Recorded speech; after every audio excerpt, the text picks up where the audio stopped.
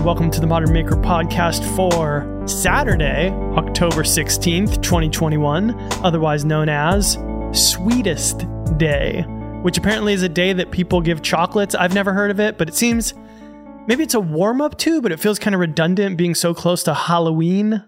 Maybe it's just like a little bit of prep for it to get your bellies ready. Right, yeah, you don't want to just go from nothing to chocolates and candy corn and... Actually... Here we go. Shane and I have discovered the way of unlocking some power inside the Oreo. Everyone loves it. It's Milk's favorite cookie. This is not a brand deal for Oreos, but it's starting to sound like one. Oreos, if you're listening. Now, I'm a double stuffed man. What about you guys? I'm a regular stuff, or I would even take less stuff if they made it. Regular cookie, thinner stuff. So, Mike, you think it's fair to say you like to get double stuffed?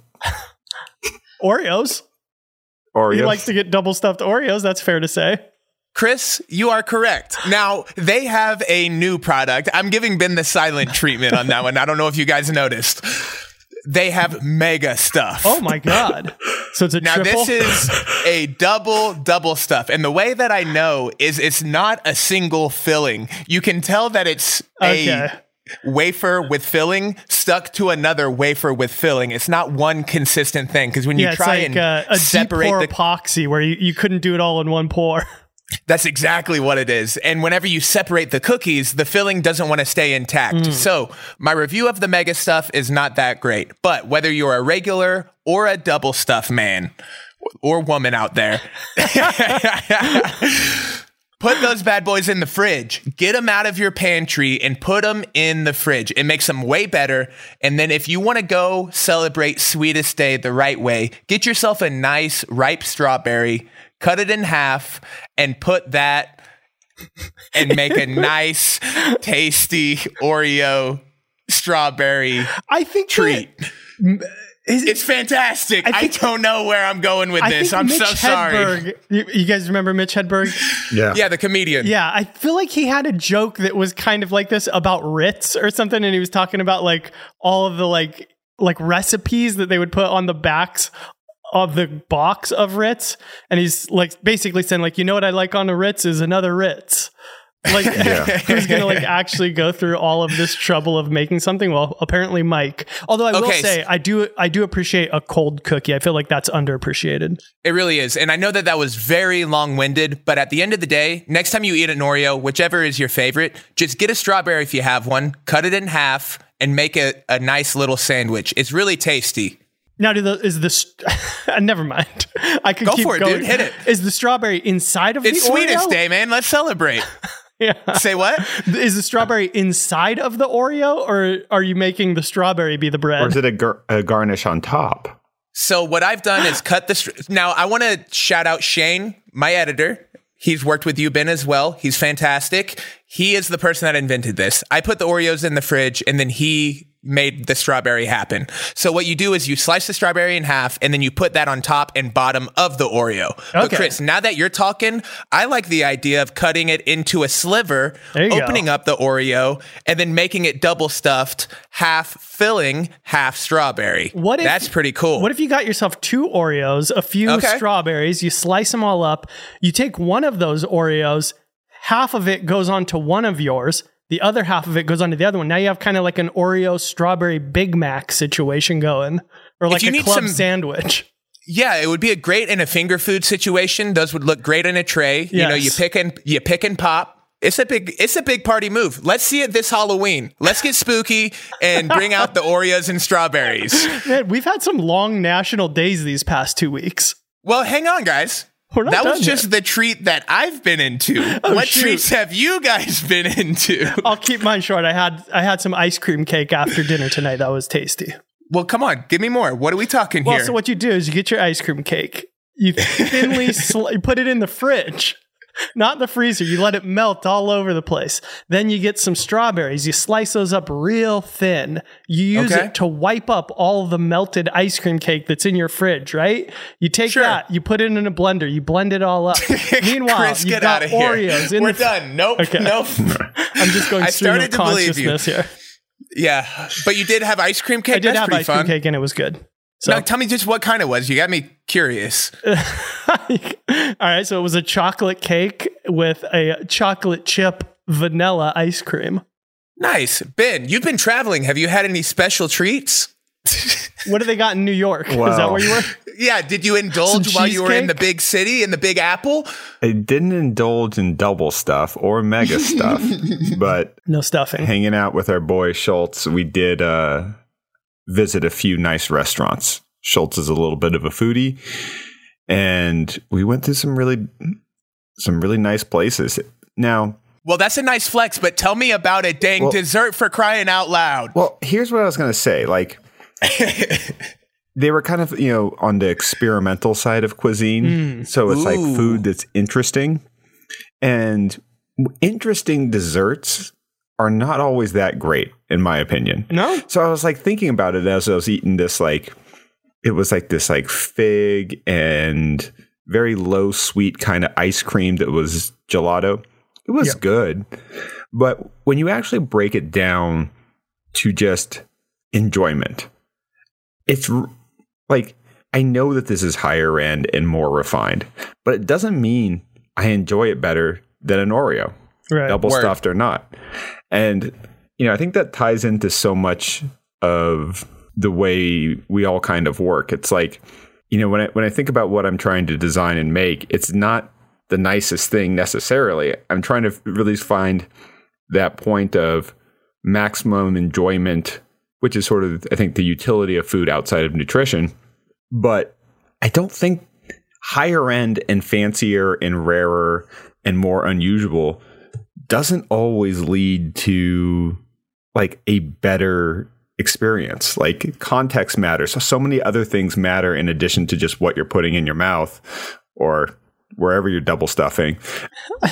But it's interesting. Like, some of my best food memories are not with particularly great food, but it's a relatively simple but enjoyable thing that's in a moment that when combined, it creates an indelible memory that lasts forever.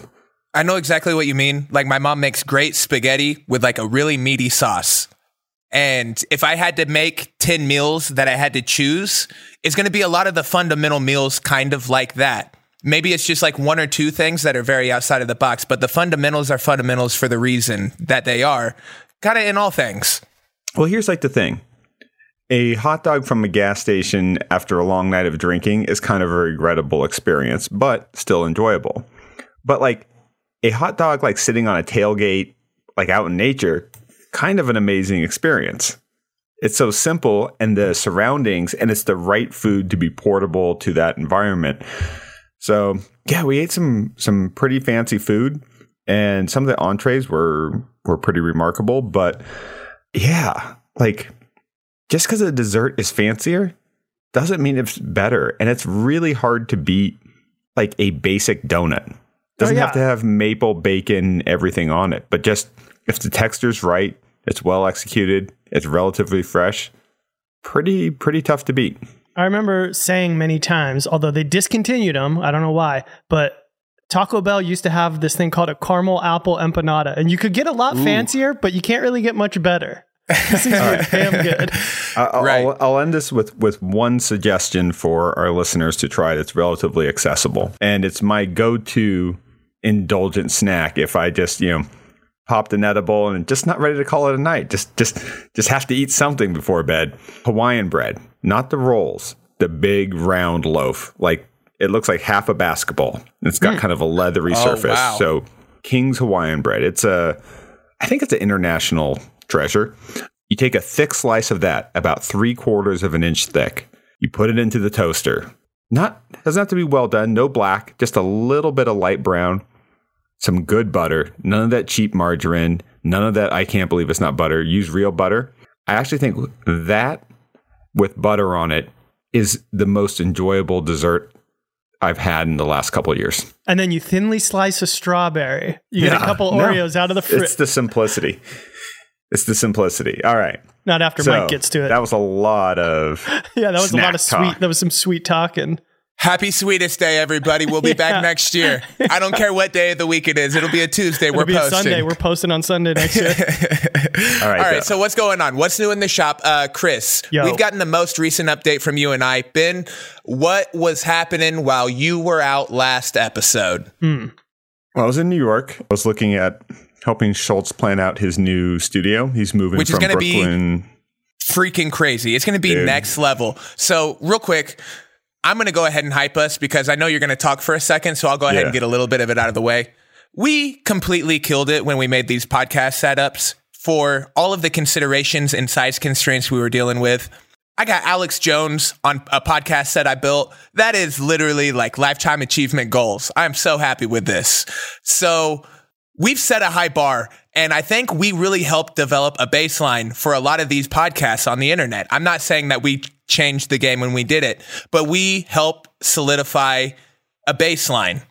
And what we're about to do when we make these next studios are going to be better than anything else on YouTube. It's going to be pretty good. So they're moving from a pretty big space in Brooklyn to an even bigger space in Soho. Schultz's sort of media side of things has really taken off in the last year and a half.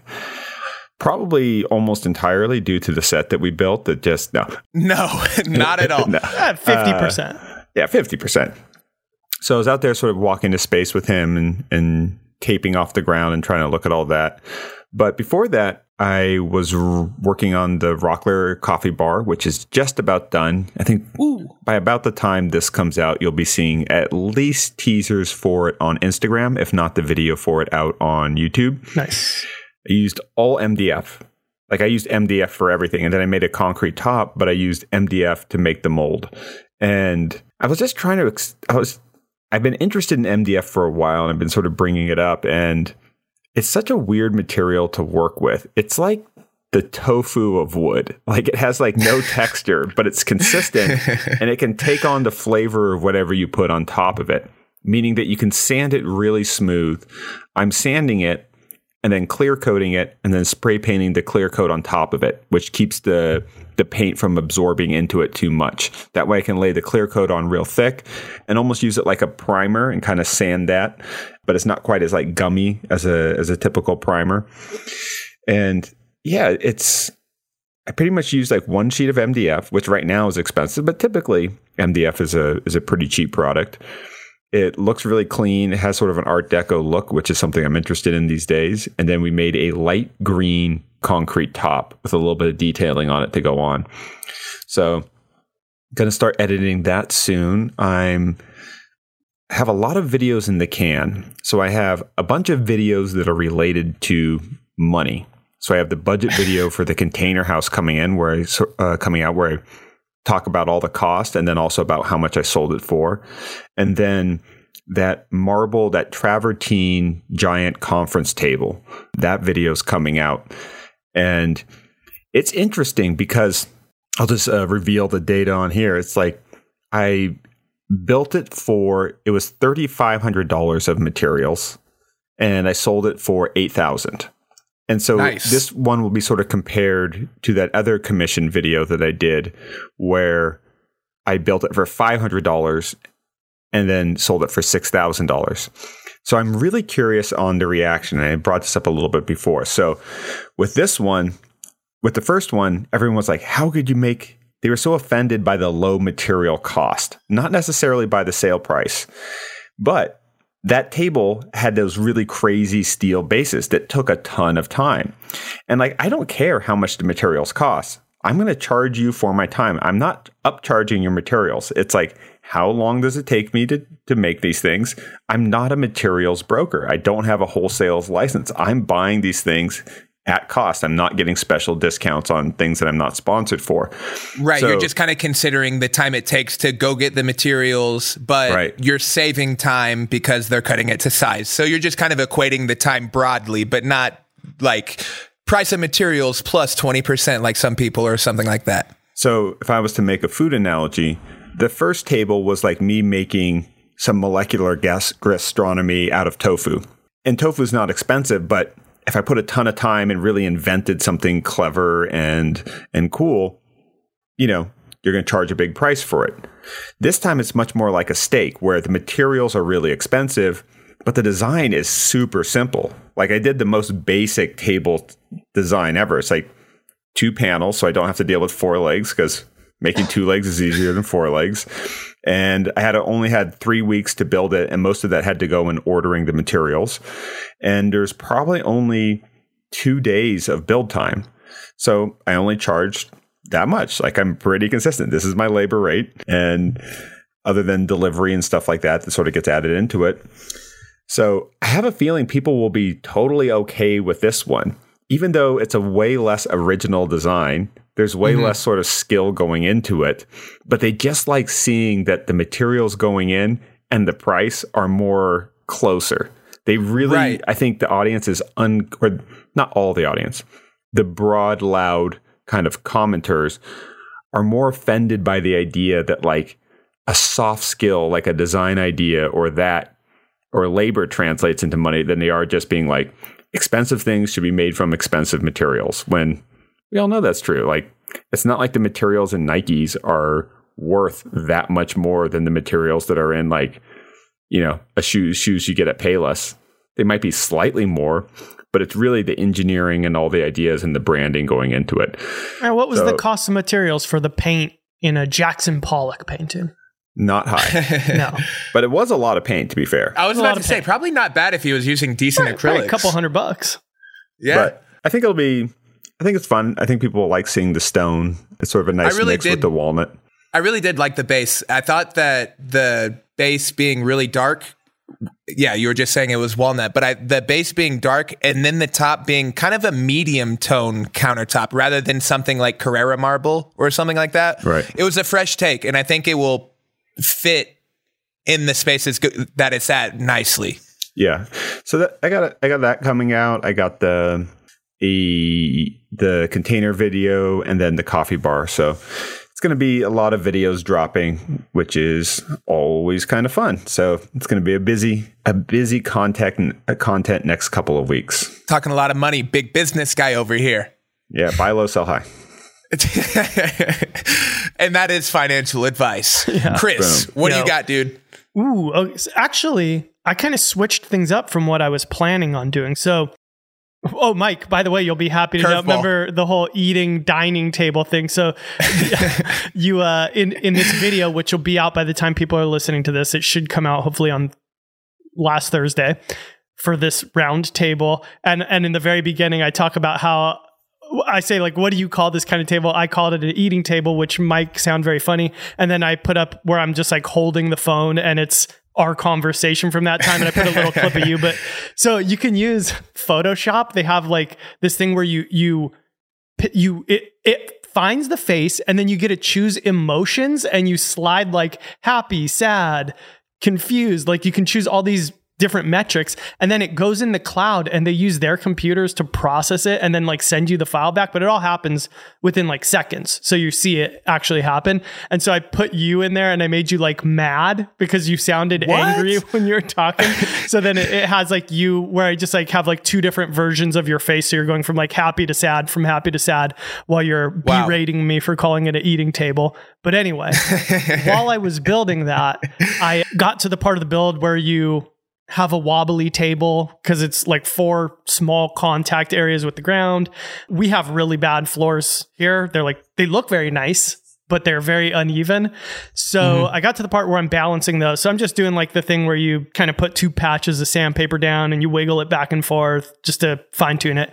And I was thinking, what would be some other ways that I could do this? And so I had this idea, which I'm sure somebody else has done this or whatever. I've not seen it, so I'm not going to claim to be the inventor of this idea, but I haven't seen it anywhere else. And so I was thinking, imagine that you had a leg that was an inch shorter than the rest. So everything's touching the ground except for this one leg's an inch off the ground. So this would be like an extreme version. And then you got just like a thin disposable cup or something, and you put epoxy in it and then set it under the leg. So now that's touching the ground, and then you let it harden, and now you basically shape the epoxy. So now they all would be touching the ground, right? Okay. It would like balance your legs for you. Have an epoxy leg? Is that the whole point? Well, so then the bottom inch of the leg would be epoxy. in that But situation. why is that a good thing? Why do we want that? Does it just look cool? You wouldn't probably. Okay. But, more likely than not, you're going to be talking about like a sliver. Yeah, a 1/16 of an inch or something like that. And so that'll look better than like a felt pad, or it would basically be invisible. I thought you were about to do a very avant-garde art move where it's like, here's a chair, but one of the legs is a solo cup. So, yeah, just leave it. You could, I guess. But anyway, so I thought, well, what if you use that as the design detail? So now I was picturing this table because it's got lower stretchers. And I thought, well, what if I just propped the whole table up so that all the legs were floating off the ground by like an inch or 2 inches, and then put those cups at the bottom of all the legs. So now the bottom of and then, let it harden and then reshape it. And so now the bottom of all of them would be like this kind of like floating, hovering effect, or you could like use a color, whatever you want to do.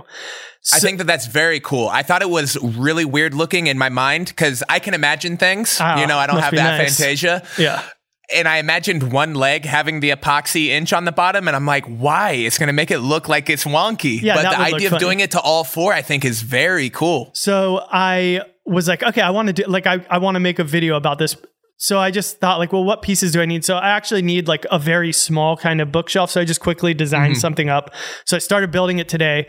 I'm just going to let it come out however it comes out. But then I'll probably, for the video, I'm not sure what I'll do yet. What I might do is I might cut one leg short and then show how you could use this technique to just like fix it, and then cut all of them short and use it as a design element. That way I get to show both different versions of the idea. Like, here's where the idea came from. Here's how it's practical. Here's how you could maybe use it artistically. So do you think you'll be able to shape this bottom inch of each legs with just a chisel and match the profile? No, I think what you would do, so it's going to be interesting because this one's going to be a very hard shape to replicate because it's essentially going to be like the kind of tapered splayed legs that I always do, but round.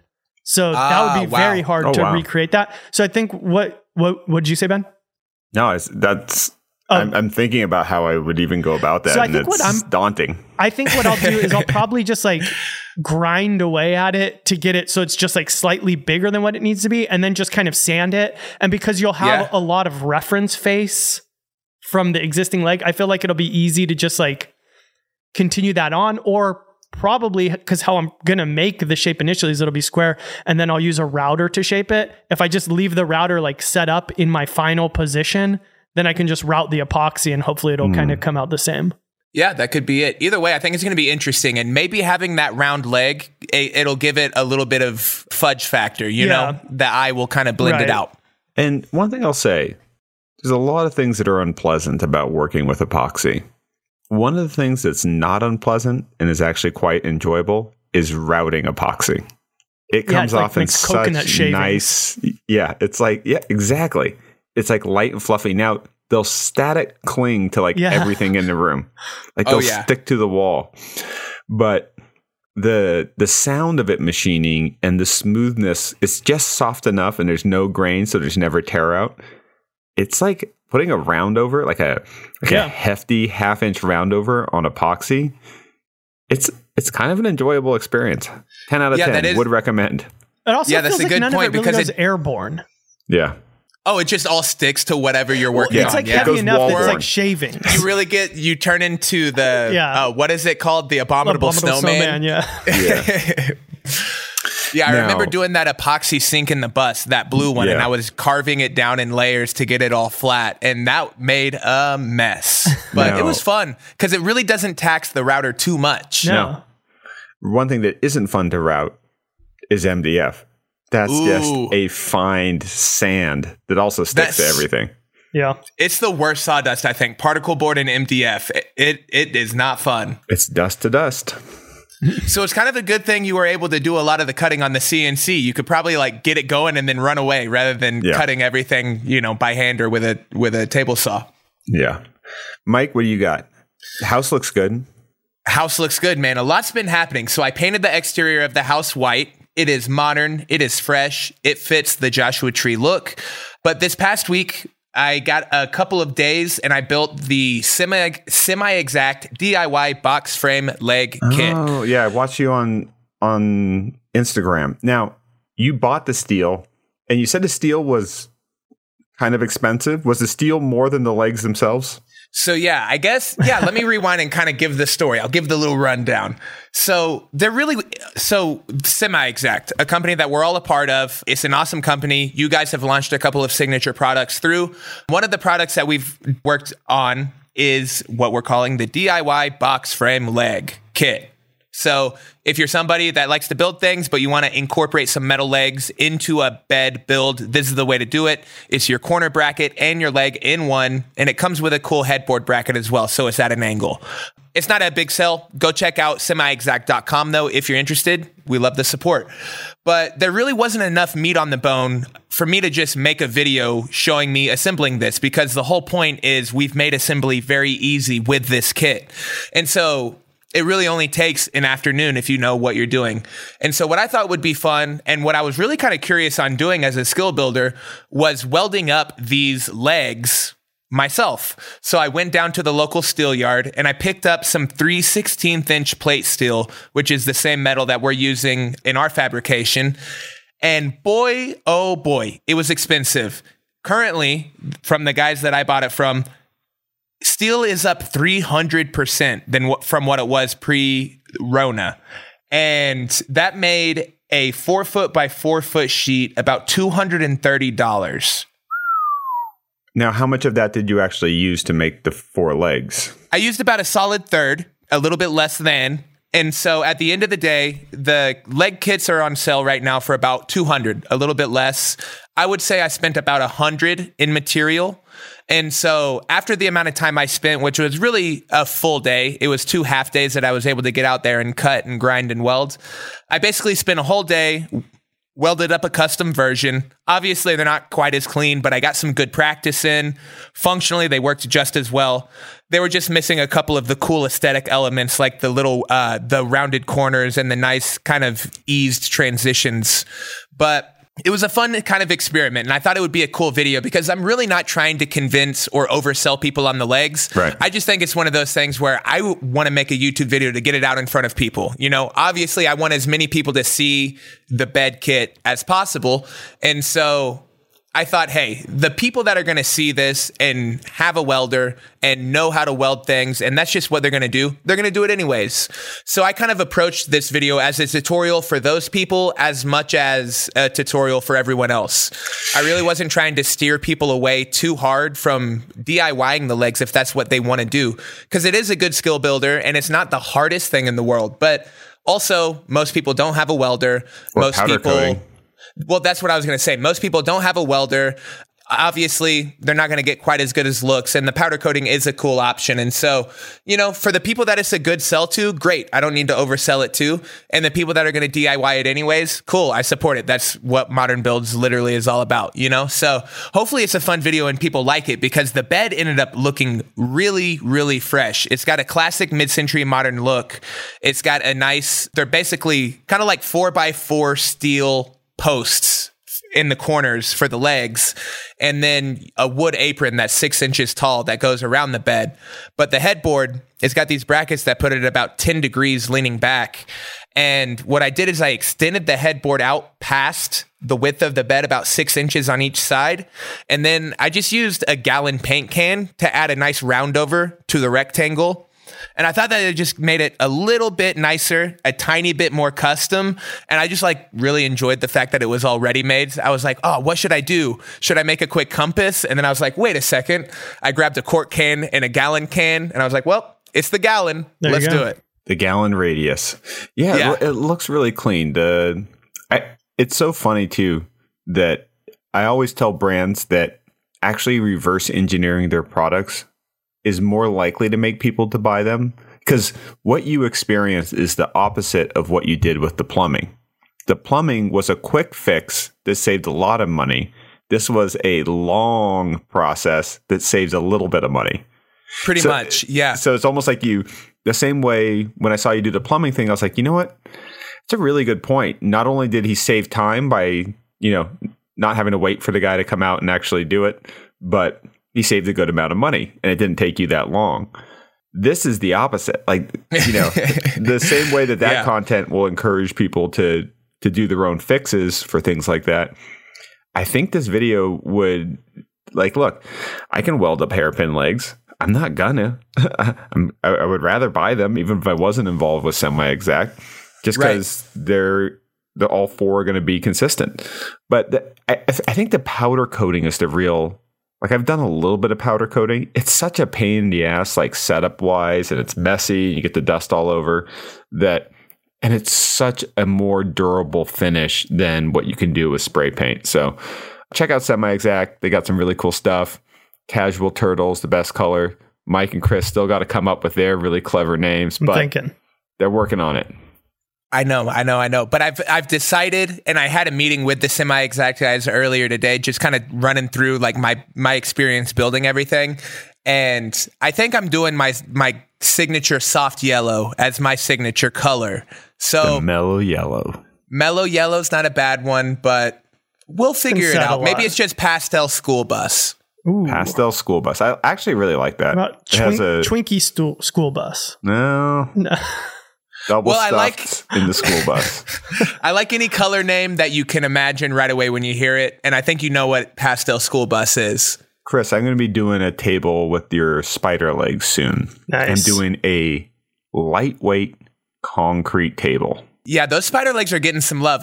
My next project that I'm about to start tomorrow is using your spider legs as well. Man. I hate to say it because compliments are tough to give you because I know how big your ego is. The worst. Chris, the biggest ego out there. You can't feed it. But yeah, those spider legs, honestly, they look so cool. I'm excited to use them. They're just different than everything else that's out there. Like there's so many steel legs and they're all like square and blocky. They all look like legs for Lego people. And then finally it's something that's equally heavy duty, but it's got some design to it. It's got some life. Elegance. Ooh, that's it.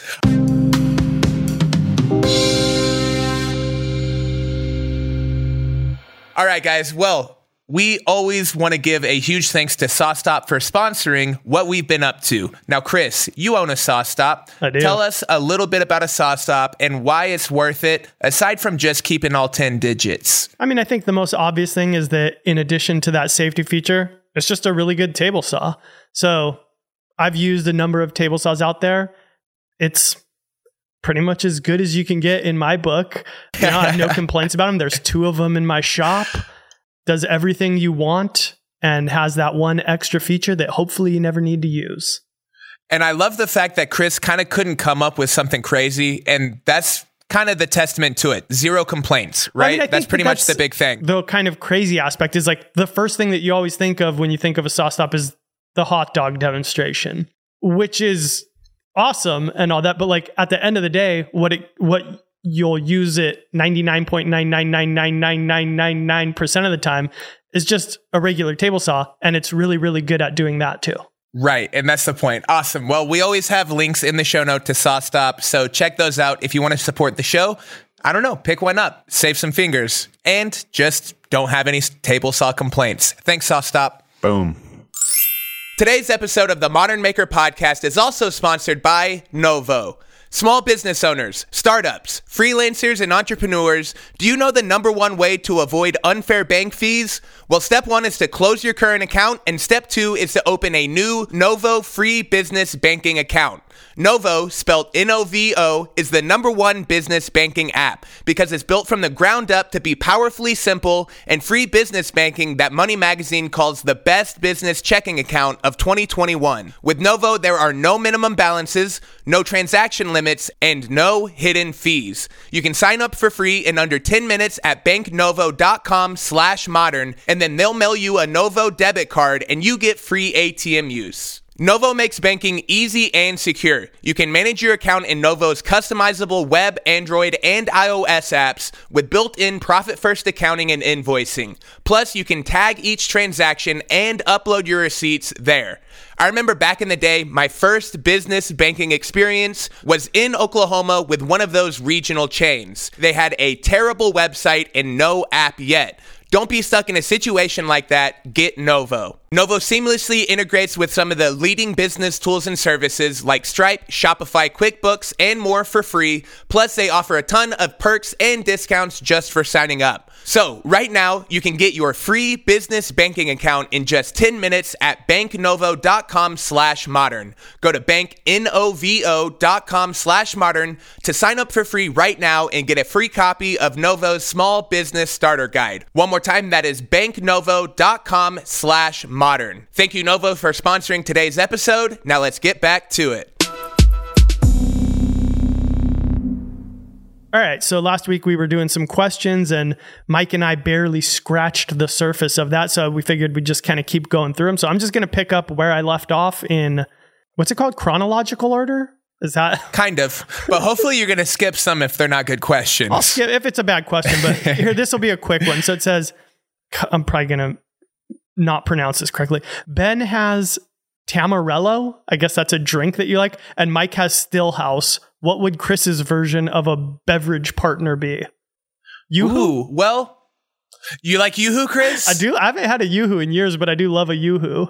Man, Actually, Yoo-hoo's you know what I love the delicious. most? Horchata. I probably said this before. If anybody wants, if there's a horchata company out there that wants to sponsor me, let's talk. Horchata would be really good with Tamarella. Is it's it? in the I don't know same what sort of like tamarind is like a Mexican kind of tamarind thing. So yeah, my wife loves that stuff. I'll tell you what, and since we're talking about kind of spicing up kind of everyday items like Oreos, what if you made a horchata Yoo-hoo? That'd be delicious. Throw a little cinnamon in there? Yeah, that'll be at the same party. That'll be the fancy beverage that goes with your Oreos on a tray. Yeah, exactly. Mike, I forgot to tell you, one of our chef friends was in town. Al. He brought a new hot sauce for you to try. Ooh, dang. Well, I'm sorry I missed that evening. Well, what makes it crazy? Is it using some kind of pepper? It's like sriracha with no sugar. Ooh, fun. So okay. They use oil, so there's more oil in it, but it's a good oil. So, and they don't add any sugar, so it's not quite as sweet and ketchupy as sriracha and as tomatoey, but it's like just the key ingredients. So it's like the hardcore Szechuan sriracha. I'm down with it, man. I've been trimming out. I've been doing a lot of intermittent fasting, so I'm down with some zero sugar sriracha. Boom. All right, next question. Do you have them, Mike, or you want me to keep going? Yeah, keep them rolling, Chris, because I'm honestly trying to find that post. How are you so good at working the backside of Kylie? The back end? Oh, no. Come on now. How do you do so well in the insights on Instagram? How are you finding your posts like this? So mine, if you go into it, then you can do view all, and it should look like this. How did you find the post to begin with? Huh. If you go to archives, you can see all your old stories. Well, that's cool. Sometimes let's go teach the millennials how to use these social media programs. I try and stay off the social media a little bit and just keep it for work, to be honest, for my mental health. Here's a question about that. Anyway, the last one was from B Thumb Design. I forgot to say that. This one's from John Shepherd 1. He says, so this happened the day that Instagram went down. This was the day that we asked for questions. It says, when Instagram, Facebook, or any social media go down, what are the initial reactions of content creators? I didn't really react. I don't really use it that much, honestly, day to day, unless I had something to post. If YouTube went down right when I was going to post a video, I'd probably be like, what the hell? But at the same time, be like, well, there's nothing I can do about it. So I guess I'll go on until it can come back up, and the brand or whatever, other people will just have to understand that it's out of my control. It's not that big of a deal, right? It's like a snow day. Since it's affecting everyone, the first thing that you do is you confirm that it's not just you or your phone or your device or your internet connection that's the problem. I think that's the wasted time, is in just double checking to make sure it's a platform problem and not a you or internet or device problem. How many cumulative hours were spent checking that stuff that Monday? So whenever I have a trouble with something, I always look at Twitter, and if I see like Instagram down trending, I actually had to do a sponsored post that day. So I just emailed the brand, said, hey, Instagram appears to be down. They're like, no problem. Just do it when it's up. So it's really not too big of a deal. I think the only tricky part is I was traveling And there's some people that I was meeting up with, like I was meeting up with the artist Sebastian Uratsariz for a dinner. And I primarily communicate with him on Instagram messaging. So that was the only thing for, that was challenging. I had to go find his phone number in an email and text him since that was our primary.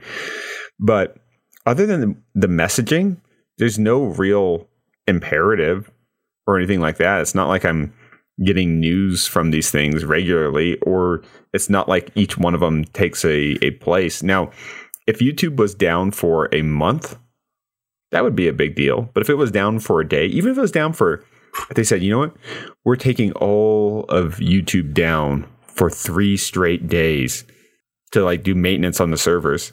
Honestly, not that big of a deal. No, I think there'd be something kind of like nice about it in a weird way. It feels like it would be like, oh, cool, I don't have to think about doing this for 3 days. You'll probably continue doing whatever you were going to be doing anyway, but it'll feel like I'm playing with my own time now. Honestly, the bigger problem is bad internet. When your internet at your home or your office is not working smoothly, that's, I think, a much more frustrating challenge than something platform-wise, because that's specific to you. And it's within your kind of realm of responsibilities, like, right. of things you have to get done. So for me, I have much more worries about day-to-day internet, or if I'm traveling, like, will the hotel internet be good enough? Or, some flights have internets where you can send. I think that's the bigger thing. Like, I will totally not fly an airline if they don't have good internet. Because if it's a 5-hour flight, like that's the difference of like getting actual like 3 good productive hours out of that 5 hours versus like 0. Well, let's watch a movie I would never otherwise watch. Let's watch Jumanji 2. Hey, that's such an airplane movie. Chris, you like that one or what? Actually, never saw it, but Jumanji 1 was a hit. Hey, it was pretty good, man. I think that was Jack Black's best movie, if I had to say so. Yeah. I mean that 100% seriously. That's not a joke. That's as good as it gets. Right? I mean, and I think the original was Robin Williams' best work. So, Actually, it might have been. No, I'm kidding. No, Good Will Hunting. It's a fantastic movie. Okay, Chris, you got one more question for us? I think that one took us down some nice turns. Ooh, let's see here. We may have already talked about this, but Barrio Woodworks, he says, is YouTube oversaturated with woodworking channels? Absolutely not. What if his mic cut out right then? He's just said, absolutely. Bro, I was about to. I mean, a library can't be oversaturated with books. It's only oversaturated if you can't find what you're looking for. And I think there's never been a better time for finding great content across all different skill levels, all different tool types. And you know what? When I got started, there just wasn't that much good content. Like, I remember searching, because one of the first videos I did was making a table with like cast iron pipes for the legs. There was like 4 other videos. That wasn't that long ago. Now there's thousands. There are literally thousands. Yeah. And there's a lot of different options, every style, different techniques, made at different budgets, made with different tools. So I think, it would be like more options is a good thing, particularly because there's search behind it. And there's so many ways to find new YouTubers. You could find them from Instagram. You could find them from Pinterest. So if their search capabilities weren't so high and there wasn't this cross-indexing with other platforms, then yeah, saturation could be a problem if you just kept seeing crappy stuff and never found the good stuff. But the YouTube algorithm is really good, and it doesn't always work in my favor, but there's a lot of times I really like I've been thinking about this, and I talked a little bit about it with Steve Ramsey when I did it. You'll hear a lot of people complaining about the algorithm. Oh, it's like burying my stuff.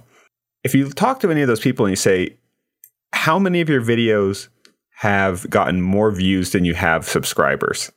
And they'll be like, oh. And it's like, that's the algorithm. That's the algorithm punching you up because they realize that video you have and the behavior they've watched in all these millions of people is a great match. And they're connecting. Right. So if I do a floating bed, they're realizing there's a lot of people that like this gimmicky shit. And like, we're going to give it to them. Like, right. So The people I hear saying that it's oversaturated are normally people in my generation or before that didn't have a lot of competition and now it's like the old head basketball players like Charles Barkley, like saying that Steph Curry's not good. Meanwhile, Steph Curry and Durant have both won more rings than he ever did, but it's in his interest to denigrate the newer people that came after him because he's insecure and he's afraid that they're outperforming them because they are. And that's a healthy thing. Like there's supposed to be this cycle of things of like new things coming out and surging forward and doing good stuff. And I don't see how in a platform that's free or mostly free that too many choices is a bad thing. No. And I will go ahead and say that I do think it's saturated, but I don't think that that's a bad thing. And I think that that's kind of my take on it, because whenever I started, there's like a proof of like maybe like 500,000 people watching DIY content around. And now there's millions of people watching DIY content. And so, yeah, there's more people making videos, but there's so many more eyes on the genre in general.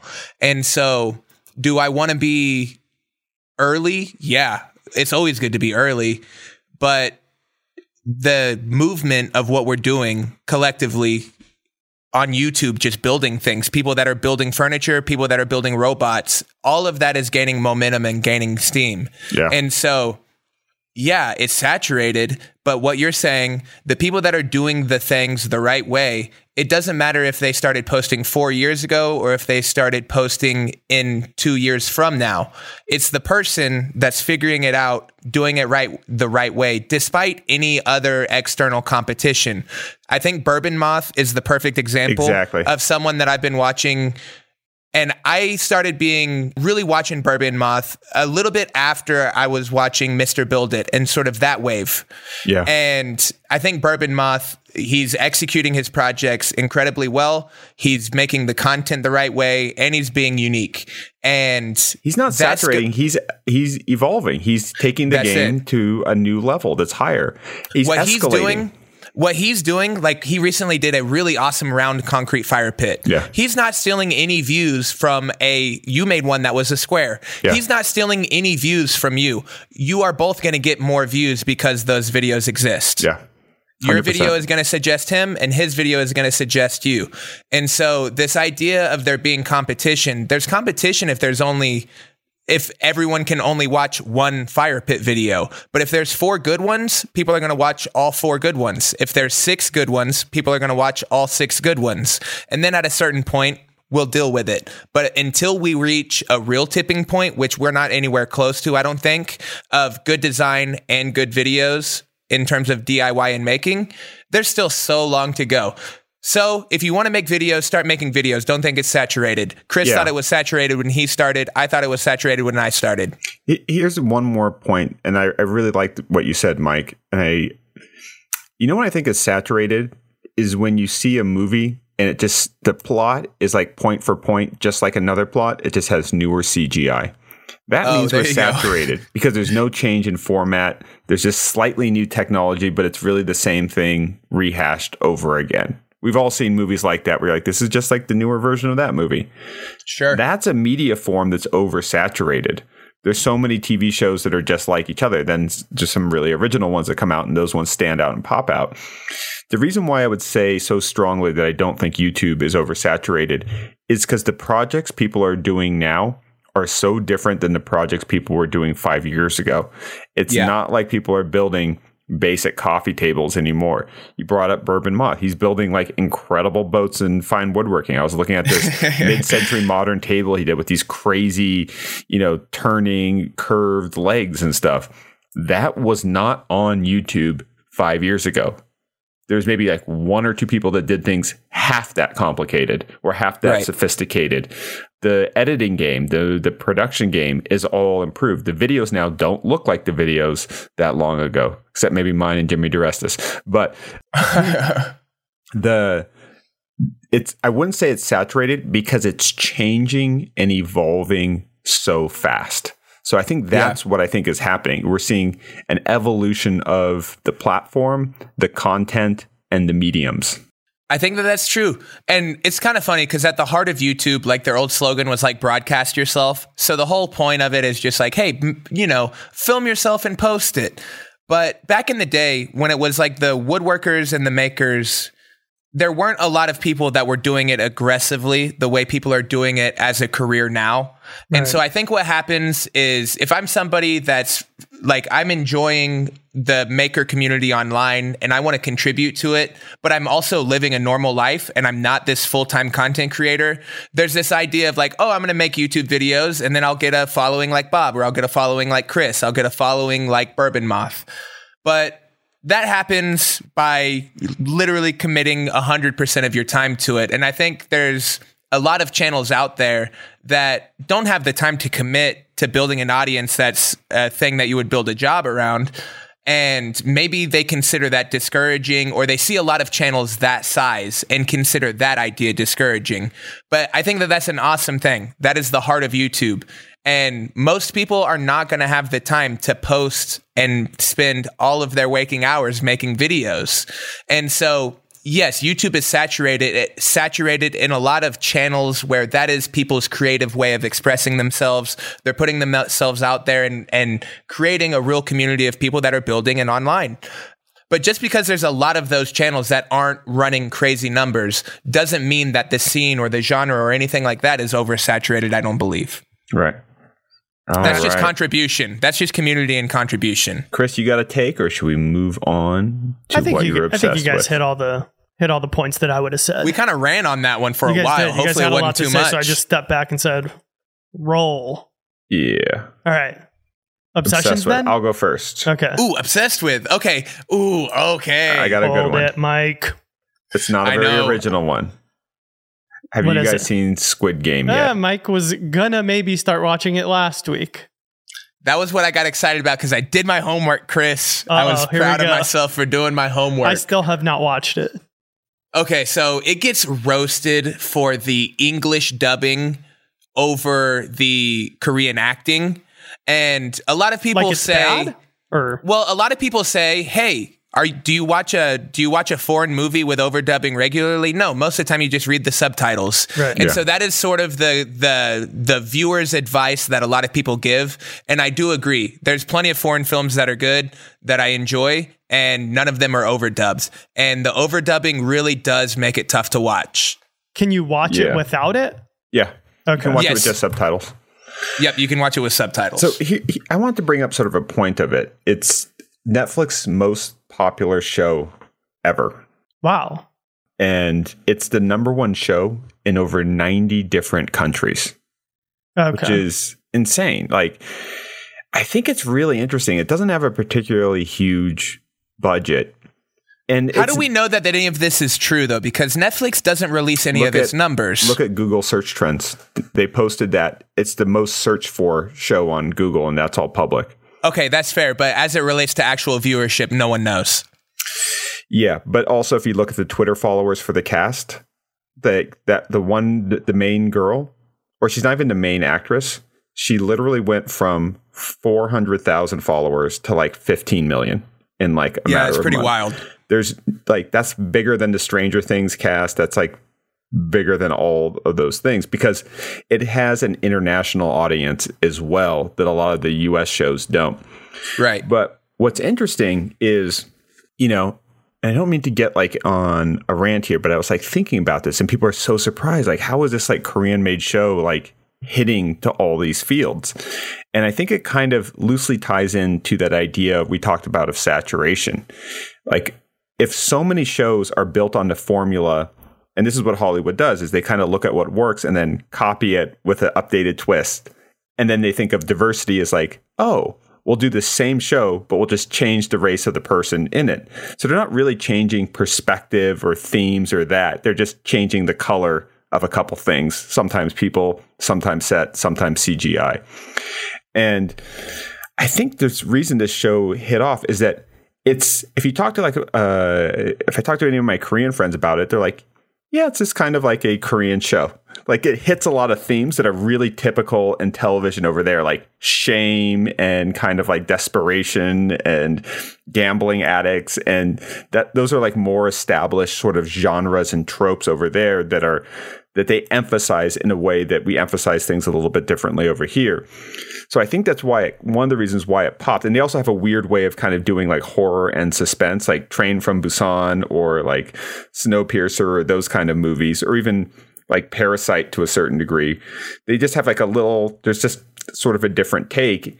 And I don't think that that means now what's going to happen is American studios are now going to try to do bad copies of it, because it's just like, oh, crazy rich Asians made a bunch of money. Let's make a bunch of knockoffs with that. And they're missing the idea that it's like, we don't want like more Panda Express, although don't get me wrong, some orange chicken every once in a while is not bad at all. But it's like every once in a while, I think like an actual idea that's relatively novel to a new place can kind of take over. I think Guy Ritchie movies were like a great example, right? Remember like when Lock, Stock and Two Smoking Barrels or like Snatch came out, and you're like, oh, this is like Tarantino, but it had like a different, the language was different. But after I watched like two of them, I was like, okay, I'm good. I didn't, it kind of got like progressively less interesting. But like Lock, Stock and Two Smoking Barrels, when that came out, I was like, holy crap, this feels different. And then Snatch was really good. And then I was like, okay, this is a formula. It's not really there. It was just like, it was fresh to me. And I think that's why it sort of popped off. Mike was 3 years old, probably. Did you ever see Lock, Stock and Two Smoking Barrels? No, but Snatch is a fantastic movie. I love that movie. So if Snatch is Pulp Fiction, Lock, Stock and Two Smoking Barrels is Reservoir Dogs. Okay, I'm down with that. That's cool. And even Tarantino's best movies are the ones where you think you know what's going to happen because you understand the style of a Tarantino movie, but then he tricks you on his own style. Yeah. So that's the beauty of staying original. But yeah, okay, so I watched what's the show called? Squid Games. Okay, if you are having a hard time watching it, just skip 3/4 of the way through the first episode and watch the first game. The intro, I'm just going to say it sucks. The intro's terrible. And if the Squid Game that they did in the intro is a real game, we need to talk to who created it, because it doesn't seem like it would be a legitimate game for children to play. And so it was hard to sign up for at that point. But the first game that they played was pretty fun to watch, and it kind of signs you up to watch the second episode. The problem is there's no game in the second episode. So you watch an entire episode and you're like, why'd I even watch that? Episode 3 comes around and they play the second game. It's worth watching. It's pretty fun. And then from there, chaos really is able to ensue and it becomes a good series. But I am going to give the review slow starter. Yeah. Fun aesthetics. Not bad. Bad. It's not a great, I don't think it's a great show. I think it's an interesting show as a phenomenon. That's what I'm saying. Not bad, but it does have a really good aesthetic. Like, all right. Yeah, it's just got a really good look and it is shot really well. So it's fun. I'm down with it. Here's the search volume stats.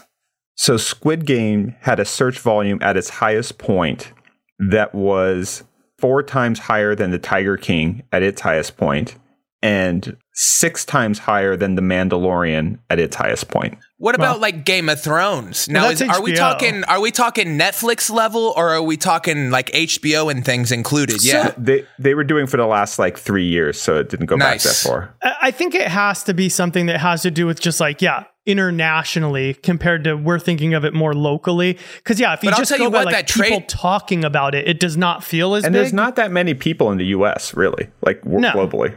Right. Yeah. In terms of word of mouth, it doesn't feel as big. And but watching the trailer, man, they hit it. Like the trailer looks so good with all the color and the way that it's shot. Like it pulls you in and makes you want to check it out. Yeah, I'll check it out. But then the problem is, I'm telling you, if any viewers out here want to call me out, go for it. I'm going to say right now, I can make myself look stupid. There's no way that game is real in life. So you waste the first 10 minutes of the show describing a game that is no way possible to happen in real life. It can't happen. There's no way that this game could competitively exist. I don't know what the actual you're saying, Squid Game. Yes, the thing that you waste the first 10 minutes on in the show, there's no way that's a real game. It can't be. I want to waste Mike these says first 10 Korean minutes culture is fake. That's what I'm saying. Come on, baby. Bring the hammer down on me. No, but I'm serious. Like, that was the part that that was one of the things that made this show so hard to sign on to, is I'm like, you're describing this game and the maneuvers in this game, and I'm thinking, this game is stupid and there's no way it's real. Now I gotta watch it because I feel like that's kind of how people think of like American football when they like watch, like when Europeans watch it. But watch the game and it makes sense, especially if you've ever played soccer or rugby. It all makes sense. It's a clear game with an objective that people are playing towards. Hot dogs and burgers are the best possible food. Like your other food, like what is going on with this? See, you're twisting my words in a way that I don't like at all. I'm saying watch the first 10 minutes and then describe to me how that game would be real. I'm willing to make a stand on that. You know what's funny? I don't actually disagree with the sentiment. I would phrase it a little bit this way and see if you agree with my framing of it. Is I don't understand how that game would have a competitive balance. It seems like there'd be like a gimmicking way that where you might as well just start swinging on the other dude right away and just go like full on like tackle the guy and then be like, okay, I won Battle Royale, boom. Game over. Exactly. It seems like there's like would be a weird hack. Well, they phrased it in a way. It's like, hey, everyone knows this game. It's hopscotch. You know, you're like you watch hopscotch on you one get it. leg, but with like pushing and shoving. Why are we going? Why do we need to be in the places that we need to be in? And why is this guy contained in the place that he is? And why doesn't he use force to prevent me from getting to the place I want to go? I need to actually see a real game of it. Played. That's what I'm saying. I don't think it exists. I think they invented it from scratch for the show, and it made it feel so fake. I felt the same way when I heard about Quidditch in Harry Potter. I'm like, this game makes no sense. Like, because at the end of the game, you're like, why don't you just have everybody wait for the golden snitch and just like ignore all the other things, or just crash into everybody? And as soon as the snitch comes out, why are you still playing the game? Everyone should be blocking people and getting the snitch. Exactly. So I'm fine with a little inconsistencies in literature and movie games. But I'm saying Squid Games did a really bad job on this one. But outside of that, the actual show, the games that they play in the show are really fun to watch. They're crazy. Mike, we wanted to play red light, green light at Rachel's place with the barrels. Dude, last time I was over there and tried to ride one of those barrels, I like threw a disc out of my back. I didn't face plant. I back planted so hard on the dirt. I think I hurt myself bad, dude. All right. No barrel racing. I didn't want to like look like it hurt that bad. So I really walked it off. But the next couple of days I was sore, man. Done and done. Chris, what do you got? So I've done another of something I've talked about in the past where I look for a band that I didn't really listen to that much, and I give them a little deep dive. Nice. So I was thinking about what are the biggest kind of bands within the genre of rock from, say, the early 2000s, say like 2000 to 2010. And the two that popped up in my head are Coldplay and The Killers. Okay. Does that sound fair? So Coldplay I've listened to plenty of. Like, you know, I would listen to all their albums whenever they came out. Yeah, I know. We've all seen 40-Year-Old Virgin. No, but look, I like both of those bands. I'm not flexing so The on Killers, I deep dived. I went through their like entire catalog. Like, I don't know how many albums they have, 6 or 7 of them, up to like ones that came out not even a year ago, probably. And I really deep dived them. And I will say that they are a lot better than I think I gave them credit for.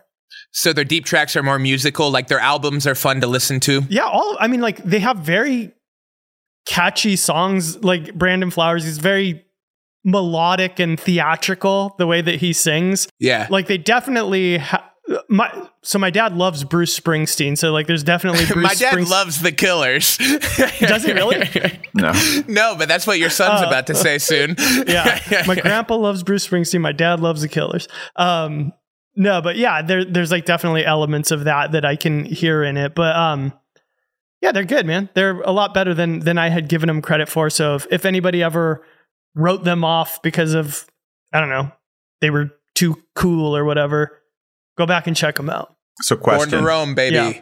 In a versus battle, head to head, song for song, Coldplay or The Killers, who wins? I personally think The Killers. I would say I've listened to all of their tracks deep. Especially, man, I was listening to their first album and like literally the first 7 songs on that are all radio singles. Oh, nice. It's crazy. That thing is just chock full of hits. Yeah. I remember they were huge, dude. Make it a 3-way battle. Okay. And you throw in Imagine Dragons. Oh, God. Imagine that. Can we just kill Imagine Dragons? Like, can we just get rid of them in this scenario? It's definitely a later, a different era, generation. They're nothing like Creed, but they're the Creed for their time. Yeah, you're right. Just too much, too soon. Boom. All right. Well, wait, I have an obsession, guys. I've got an obsession. I'm going to do a double down. I'm going to do a couple of YouTube comedy specials. They're coming out. People are doing them, and they're getting views. Mark Normand released a hour special. He just threw it out on YouTube. I think it's getting some traction, but regardless of whether it is or not, go check it out. It's funny. He's very funny.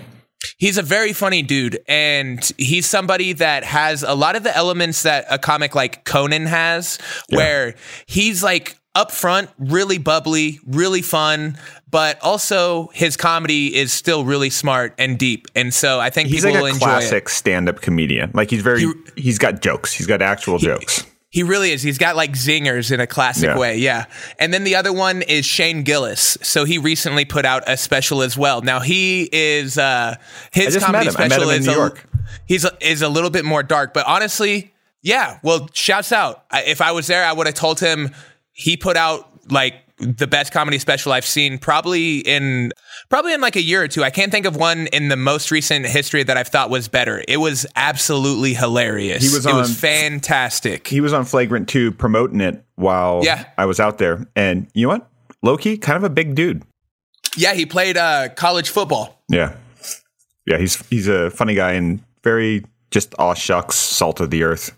Yeah, I think he's got it like a really relatable hour. So if you want to check either of those out, they're both free on YouTube, and that's the cool part about it. So go watch them, give it a like, and, you know, like what we were talking about, you having a fire pit video and someone else having a fire pit video is only going to make more of those get views and everything. So I think it's cool that all of the scenes are really doing this YouTube thing, because putting things behind a paywall sucks, especially when the things behind a paywall suck compared to what's on YouTube. And so anyways, we appreciate the show big time. And if you want to support us, the best thing you can do is just follow us on YouTube, Instagram, anywhere you like to watch content. Chris is at 4S Furniture. Ben is at Benjamin Ueda. I am at Modern Builds. Send us some topics. Send us some questions you think we should answer, and we will get to them. We appreciate the support, and we will see you next time. Bye, everybody. Later. Bye.